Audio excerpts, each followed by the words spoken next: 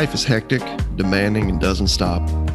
When honest with ourselves, we must confess we often don't know what the hell we're doing. The Larkcast is an ongoing conversation about the inclusive and mischievous nature of God's presence through the lens of all the things that make up this phenomenon we refer to as life. Astonishing grace and refreshing honesty collide right here for your weekly encouragement.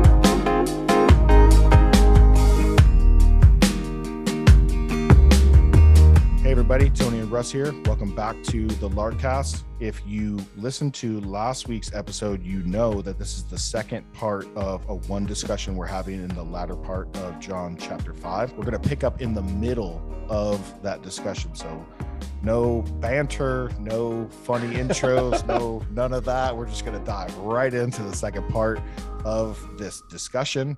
Thank you for joining us, and we hope you enjoy. Here we go. Contrasts a man who is lame 30 plus years in total desperation versus the religious police walking around making sure everyone's doing what's right. Yeah. You're incentivized if you're the religious leaders, bro. Like you're starting with the assumption that we're the good guys, sent to make sure everybody else is doing what's right. So again, moving on, the dead will hear the voice of the Son of God, and those who hear will live. How is that so? Because 26, for as the Father has life in himself, so he has granted the Son also to have life in himself. And he has given him authority to execute this judgment because he is the Son of Man.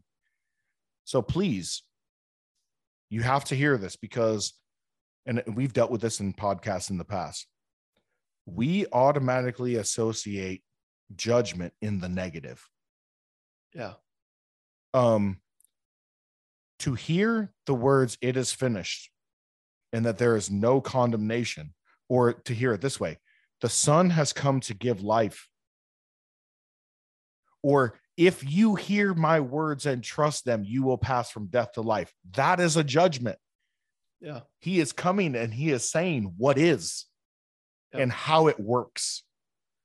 And his initial judgment to the world is, there is life in me, come trust me. So speaking of parables, it's the principle of inclusion before exclusion. That's what we talked about back then. God starts off by including.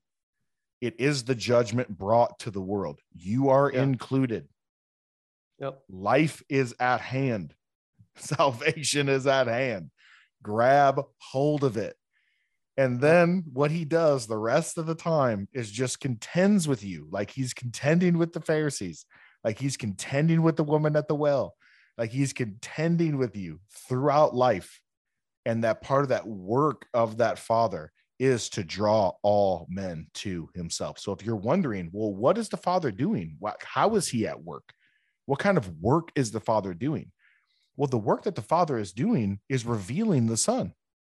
Yeah. To let you know you're not condemned, to let you know that he has a heart to save. That is the judgment. Here's the judgment. Here, let me just clear everything up. Here's how this is all going to go. The Father has life in himself, and he's granted that the Son have life. And anyone who trusts him will pass from death to life. There's the judgment. Yeah. Just so we're clear. So he sort of seems to be saying that freedom comes from hearing what God thinks about you. And I think what Jesus is doing is he's making it very clear what God is like and what he really thinks about us. Yep. And just making it known just how simple and beautiful it is to grab hold of this reality. And you're right. That's a judgment. It's a judgment. Good and beautiful judgment. Yeah. For as the Father has life in himself, so he's granted the Son also to have life, and he has given him authority to execute judgment because he is the Son of Man. That is a reference. It's an Old Testament reference to the coming Messiah. That idea of the Son of Man. 28. Do not marvel at this. Like, don't be shocked. For an hour is coming when all who are in tombs will hear his voice and come out. those who have done good to the resurrection of life, and those who have done evil to the resurrection of judgment. So, like I said, there's some reference to some future stuff going on here. There is a judgment that Jesus is bringing in the moment, a verdict, letting us know what God is like, who we are, how life is found, what are the terms, what are the conditions. The entry point is, right, life is found in the Son. How do we grab hold of that? By faith. We've already established that. There's been so much clear language. Now he references this future thing, this moment where everyone's going to get resurrected unto this kind of like final judgment, meaning history is not like Rusty Cole said in True Detective season 1. Time is like a flat circle, right? It just keeps spinning around. Yeah. It's a better illustration is it's like an arrow headed for a target. There's going to come an end to human history. And at the end of human history, Jesus says what's happening is the dead, the people who are in tombs, in graves. The one I don't really understand how it'll work, but I'm sure God will figure it out, is those who have been cremated and their ashes spread across the world. God's going to gather up all those particles, all those atoms, and he's going to raise the dead unto a judgment. And the question that's going to be asked is really the question that's being asked right now. What do you think of this Son who has life in himself? Did you want him? Right. Did you trust him? Or with hard hearts like these Pharisees, did you resist him? That is going to be the question. Well, there's a couple things in there. Yeah, go ahead. For me, there's just something simple in it, but needed. You've already referenced the one, the Son of Man. Mm-hmm. This is a term of deity. Mm-hmm. Okay, so there's a time coming where God himself will become flesh and do something. And number two is something that you mentioned was just the done good, those who have done good. Mm-hmm. Seems to be this separation in this judgment. And the term done good is, when you dive into that passage, it means credited good. Those who were credited good. Well, we've already made known, we've already talked about it, numerous times, and even mentioned it within this podcast in the last episode. There are none who are good, for not one in himself is perfect, holy, and righteous. Yeah. Except for this Son of Man, this God who became flesh and dwelt among us, who through his death and resurrection credited us good. Mm-hmm. Someone who did something that the blood of bulls and goats could not do. Someone who did something that all of our religious exertion could not accomplish. Mm-hmm. 2 Corinthians 5 tells us that for our sake, God made him, right, to be sin who knew no sin. So that through his death and resurrection, it says, we might become the righteousness, there it is, of God. We might be accredited good. Yeah. On and the basis like of someone else. You could really grab onto verse 29 and be like, well, all this is really undoing, this whole idea of grace. But like, if you look at this passage in its broader context, it's the Pharisees find themselves being rebuked by Jesus for doing what they perceive to be good, upholding the Sabbath. Yeah. And they're proving, and I said this earlier, they're proving that a life focused on the law not only allows, but leads to missing out on the celebration of a miracle for a minuscule violation of the law. Mm-hmm. And then it'll lead you to plot a murder. So let me get this straight. Because you're so dialed in on upholding Moses and upholding your theology of finding out who's a heretic and who's violating the law, you literally can investigate a dude instead of toast with him. And you literally can plot a dude's murder in your effort to uphold the law. I think the law says something about that as well, right? Probably. Might be something in there. So to think that he's teaching some sort of performance-based salvation here is really silly. But what I do think is he's challenging their perception of good and evil. What good is it if you destroy a neighbor on your way to honoring your law and your theology? Yeah. So I still do believe, because I read the commentators and they were going this angle. And I ultimately agree with the angle that you're taking about the credited good and the distinction there. I still believe that those who pass from death to life by trusting in the Son's words will be zealous for good works. Like, I believe that. I believe the work, if the Father is revealing the love of God to the Son, right? Mm-hmm. And the love of God is in him. Later on, Jesus is going to tell these guys, dude, the love of God is not in you. The love for the law is in you, right? So I believe that part of that passing from death to life is that the love of God is going to be in us as a result of being awakened to the love of God. I believe that. But what I always had an issue with is there is the reality of that, like the relationship that God has with us by virtue of just being in us and choosing to come and dwell in us and relating himself to us, versus the idea of this or the theology of this phenomena. Because if you spend time talking to someone about how something should go or how it should work, instead of the one who works the work, you know what I'm saying? Instead of instead of focusing on the actual one who's doing this in us, this phenomena is in us because of him, it functions like the law in that it can't give life. So if I say true faith in the Son who gives life will produce these things, and it should produce these things in your life, that is going to produce no more life in someone than a command. It becomes a command in and of itself. Yep.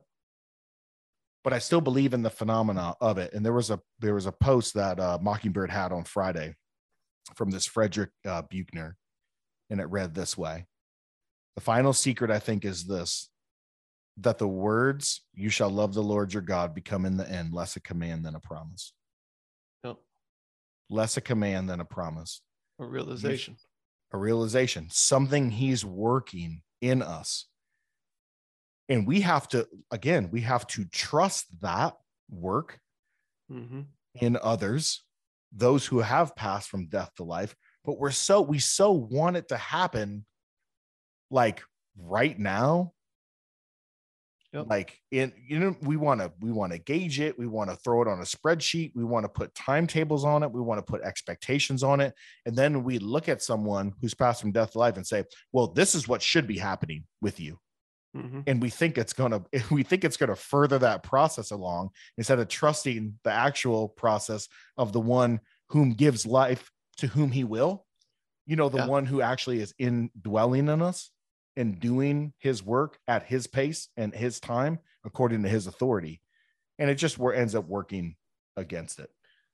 Well, if I'm going to be like frank about it, my experience with that whole dilemma, being someone who's fully participated in that, what should be, and mapping it out and trying to produce it on my timetables.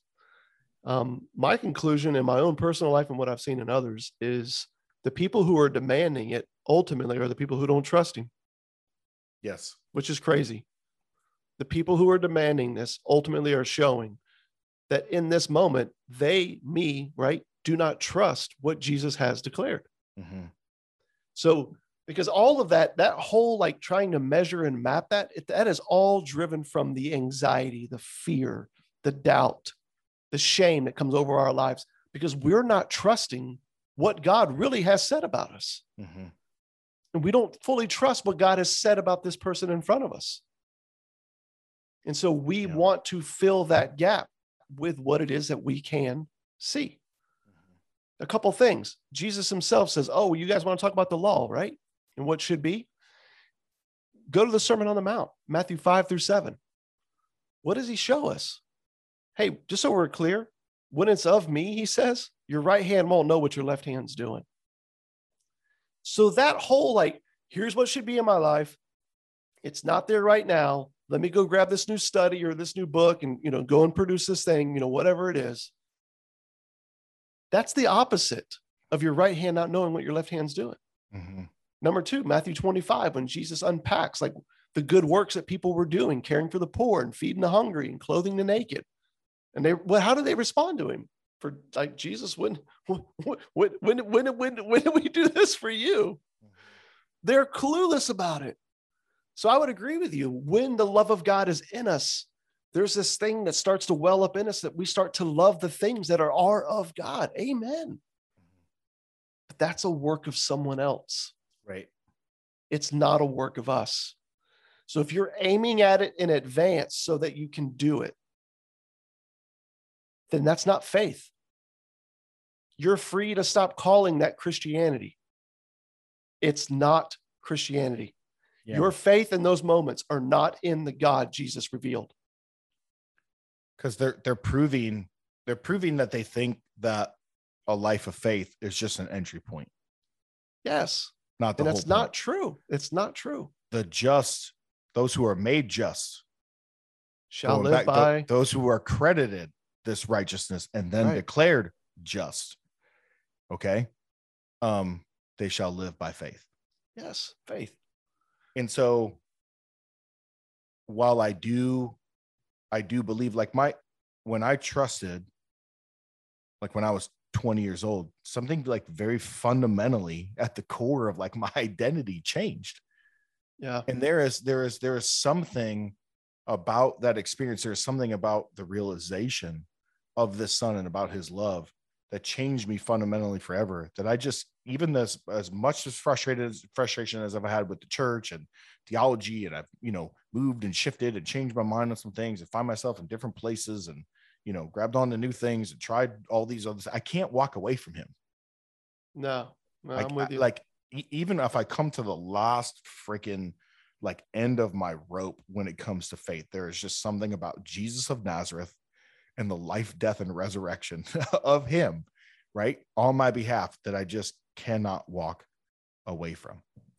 And so I've seen that long work in my life. I've seen even being frustrated with people, neighbors, the church, whatever. And I was just telling my wife this past week. It's just like, man, I've moved and shifted in so many different ways, like in Christendom or Christian ministry. But one thing that's not changing is my love for people. Like I can't walk away from it. As you know what I'm saying? Like you can't put it down. Yeah. It's just the love of God is in you. And he's done this. But by yelling at people from a pulpit, or even providing maps and, all kinds of different, platforms and ways, for that to, or saying this is what ought to be, that doesn't do that thing. Mm-mm. It doesn't do the thing you think it's doing. Yeah. Which I think Jesus goes on to show these dudes, right, towards the end of this chapter. Something you've already made mention. I mean, he literally looks at them and tells them, for the love of God does not abide in you. Yeah. Here, I'll just read it so we can finish it. I can do nothing on my own, Jesus says. As I hear, I judge. As I hear from the Father, I judge, and my judgment is just. Do you think it's as I hear from others, or as I hear from the Father? What do you think that is right there? Seems to be the Father. Okay. Yeah. I didn't know if he was like, as I hear you fools like talk to me, I judge, and my judgment is just. As I hear from the Father, I judge, and my judgment is just, because I seek not my own will, but the will of him who sent me. Yeah. If I alone bear witness about myself, my testimony is not true. 32, there is another who bears witness about me, and I know that the testimony that he bears about me is true.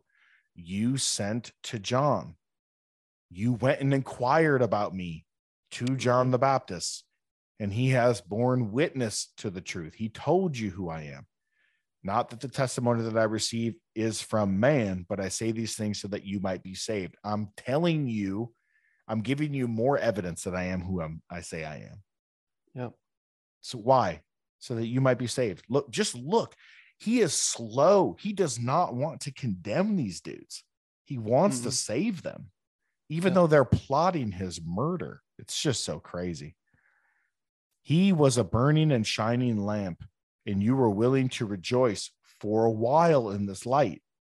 But the testimony that I have is greater than that of John.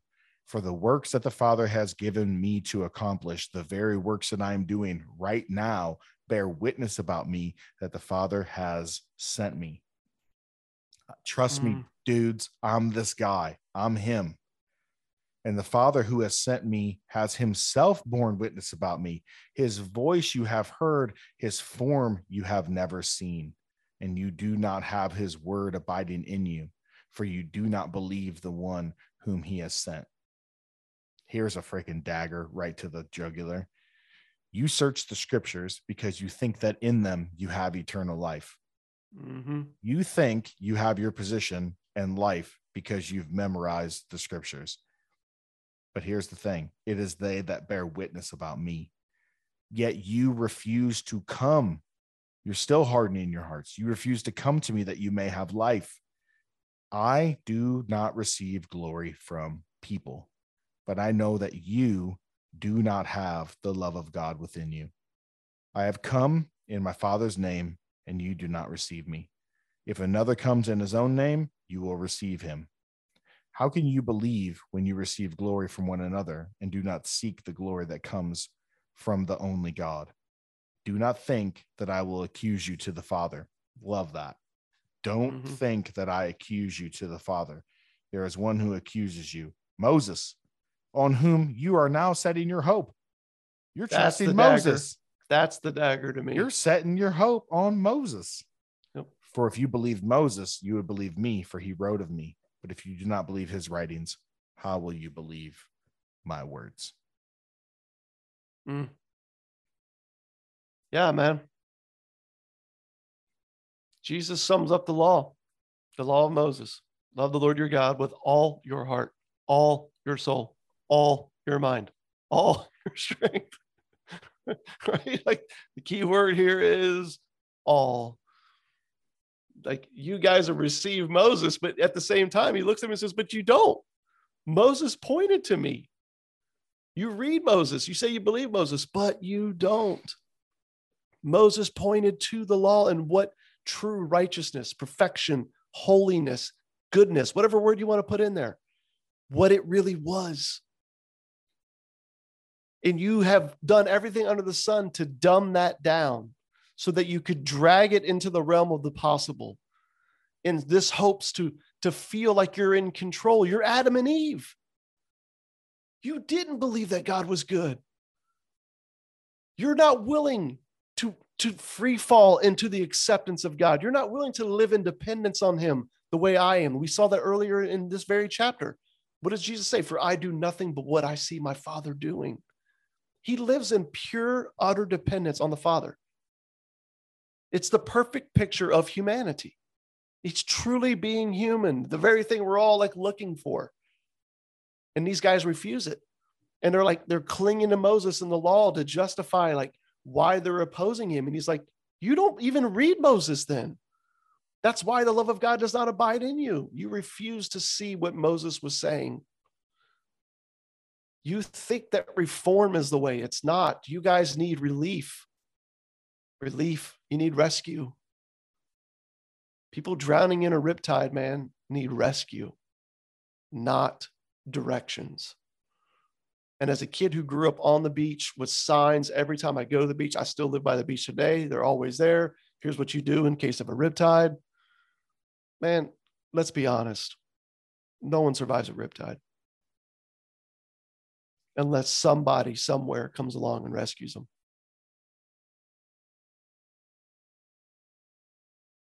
And I think that's what he's saying to them. Like everything Moses was pointing to is me.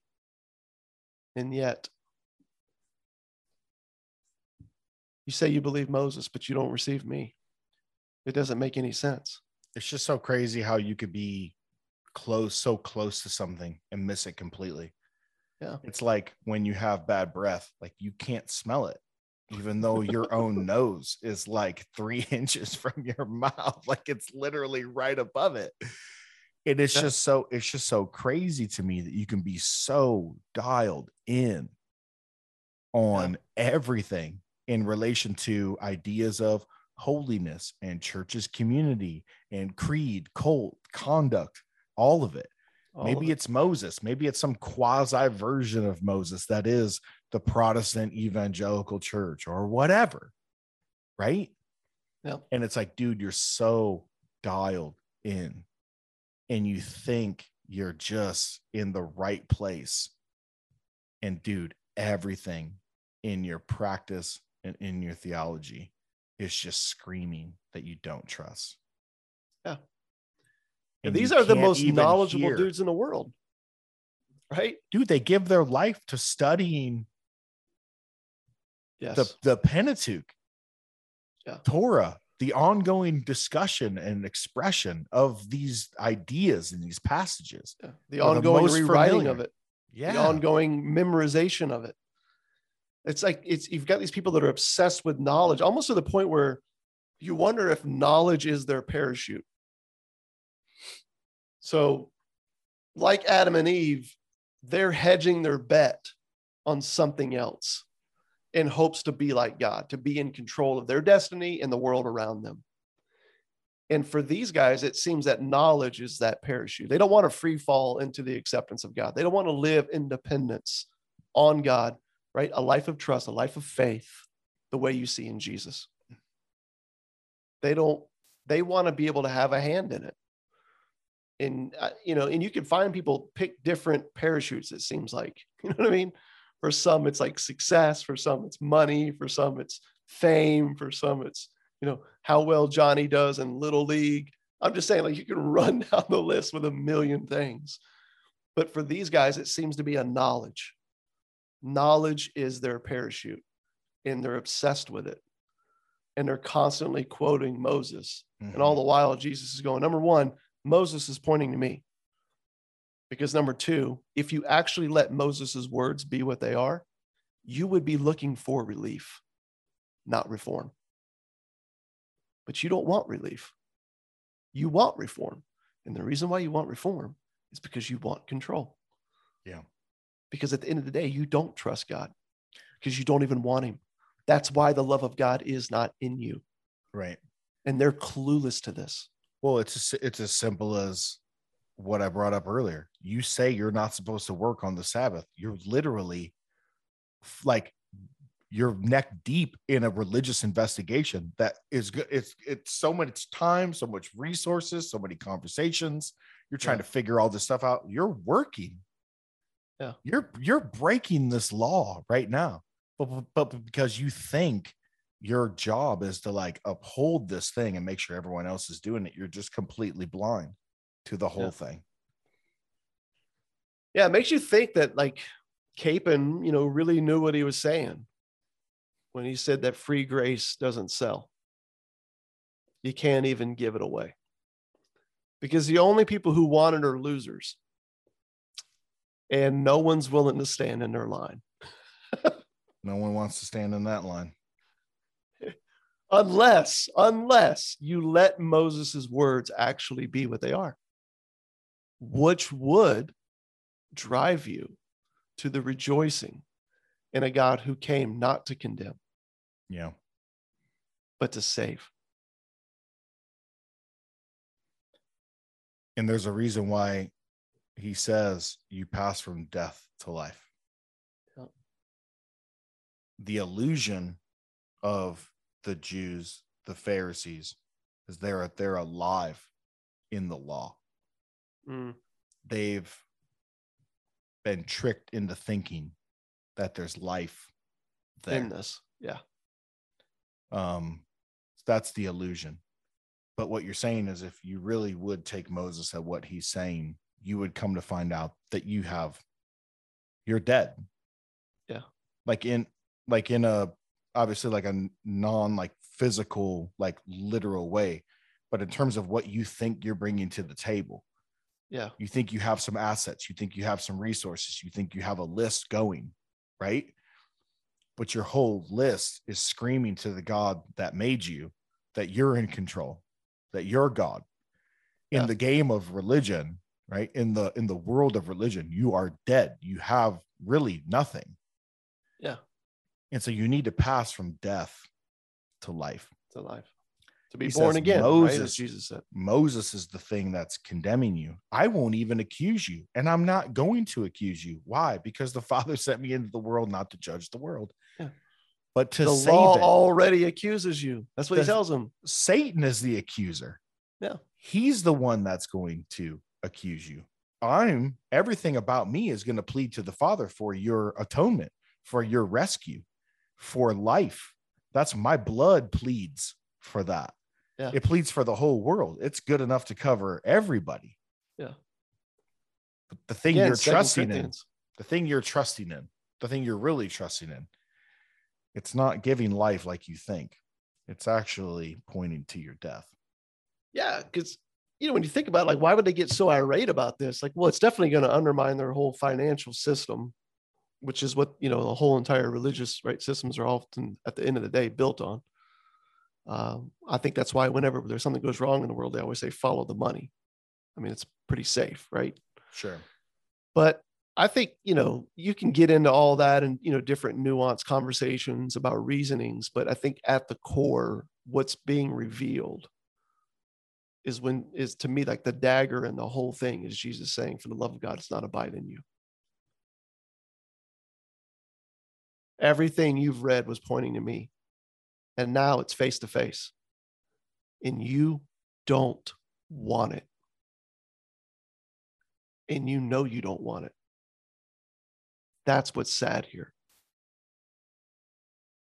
That's the sad piece. You don't want to let go. You don't want to free fall into the acceptance of a God that loves you and everyone around you that you think doesn't matter and doesn't qualify. That somehow by them belonging puts your belonging in jeopardy or puts your worth up for grabs. And so you'd rather cling to a myth so that you can feel like you're in control, which, by the way, is also a myth, instead of letting go and grabbing hold of the reality that's right in front of you, saying, I came not to condemn you. I'm not here to accuse you. I'm here to save you. Because saving, resurrection, is your need. Getting it right is not an option, guys. And if you read Moses, you would know that. Something else is needed. And dude, I feel like at the core, man, is just this. No. I have to remain in control. I can't do it. Which to me is why so much of what goes on, I feel like in the name of Christianity, in the name of like the faith and growing our faith, I'm like, that's actually the opposite of faith. I was just in a conversation with a guy at a bar about this last Thursday and just helping him see Christianity is anti-religious, bro. It is not a religion for those who are serious about loving God and loving their neighbors. It's a fellowship for the losers who have given up on their ability to truly love God and truly love their neighbor. Mm-hmm. They're clinging to the God who came and dwelt among us for their very life. Mm-hmm. He's their death and resurrection. It's a journey of trusting him. That's the life of grace. That's the life of faith. Anything else is not the life of faith. Yeah. It's religion. Yeah. In pursuit of control that's called faith, and it's not. Right. And it goes back to last week, and shout out to Kerry from South Texas. He called me and we had an hour-long conversation because he was so ecstatic about the whole distinction between the object and subject of faith. Mm-hmm. Because we have made faith about the subject, it allows us to call all the activities of life, right? Or in the Christianity, whether it be creed, cult, conduct, right? Creed, right? Your life of faith in theology. Conduct, your life of faith in behavior. Cult, your life of faith as it relates to, all these ceremonies and ways that you express, right? Your faith and all these events and, Sundays and, various things, because we've made faith about the subject, faith itself. and not the object. We've complicated it. Yes. This whole conversation, if you go and read John 5 through the lens of faith, really is just focused only on its object. Yep. You will see that Jesus is really saying, dude, me, singular person, one place. There's one place to put your faith. One place. Yep. Not this whole, you know what I'm saying?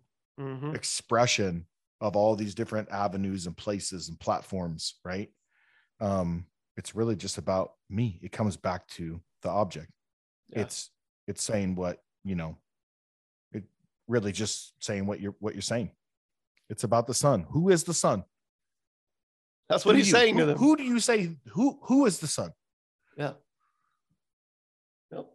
If you knew that the Son of Man, deity form, right, was the one who's standing here, the one that Moses has been pointing to, the one you've studied about your whole life, is standing in front of you and saying, resurrection, not reform. You would be clinging to me right now, but you won't, because you don't want me. The love of God doesn't dwell in you because you don't want the love of God, because you don't want God. You want control, and you do it under the guise of following God. And it's sad because you're blind and you're dragging other people with you, which he'll get into later on as we keep going through John. Right. He's got some pretty harsh words for that. John 5, man, holy cow, dude. And it's like, it's just getting started. Like, this whole gospel is just thick. You could go 6 months on this, just this chapter, in my opinion, if you wanted to. I'm looking at this gospel. I'm like, dang, girl, you thick.